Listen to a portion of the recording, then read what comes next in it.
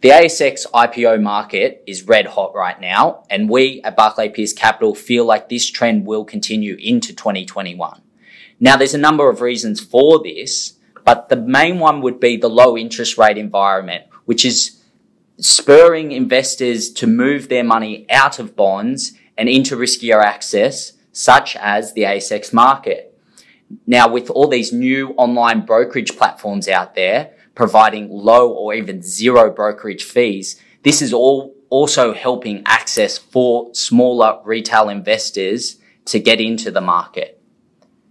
What this all is, in the end, is demand. And demand is spurring higher valuations, and these higher valuations are a major incentive for private companies to now go public, thus filling the ASX boards with exciting new businesses for which we can invest in.